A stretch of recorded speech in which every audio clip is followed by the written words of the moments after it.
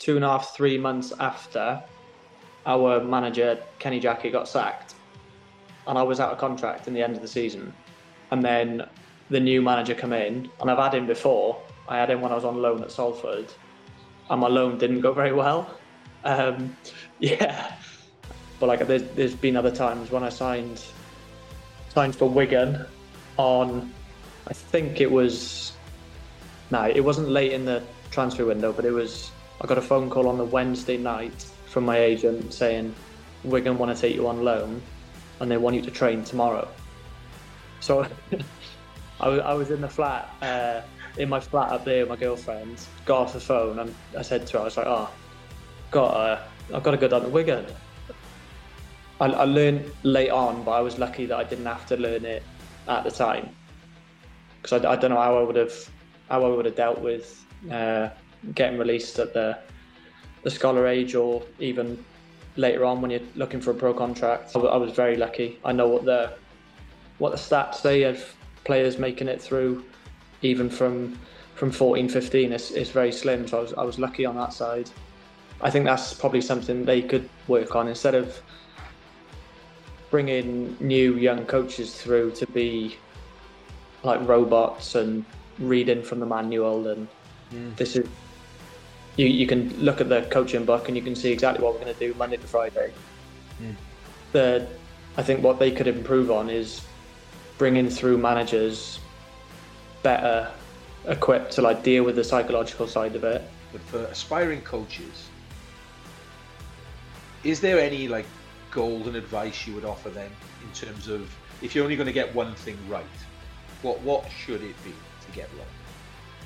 But there was no crazy rush for me leaving to go to Yeovil, because I'd had a chat with the Cardiff manager at the time, who was Neil Warnock, and he kind of said to me and a few others, basically, like, you're good, but you're not my kind of player.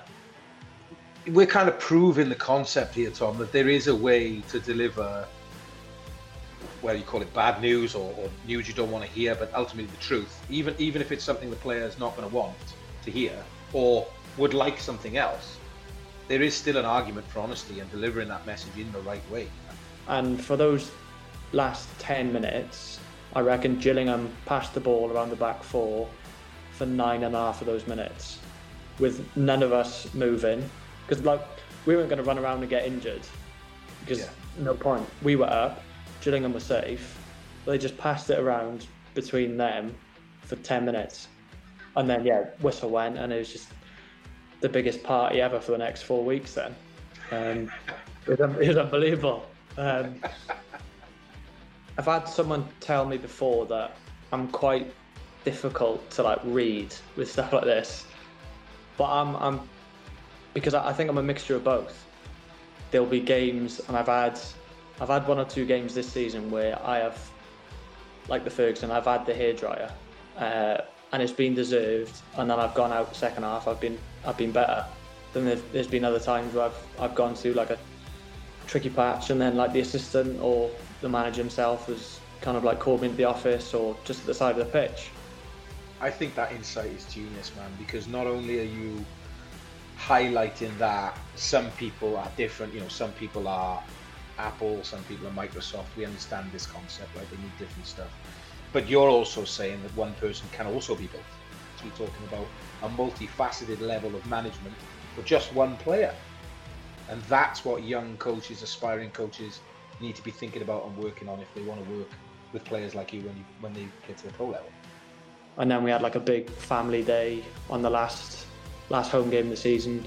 The owners put on like bit of a do for family, friends, and whatever. That was good. And then we all went away then to Marbella for the summer.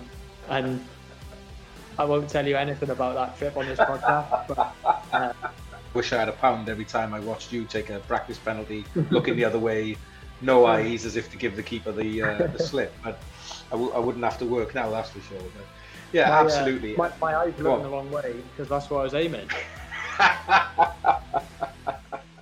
Maybe so.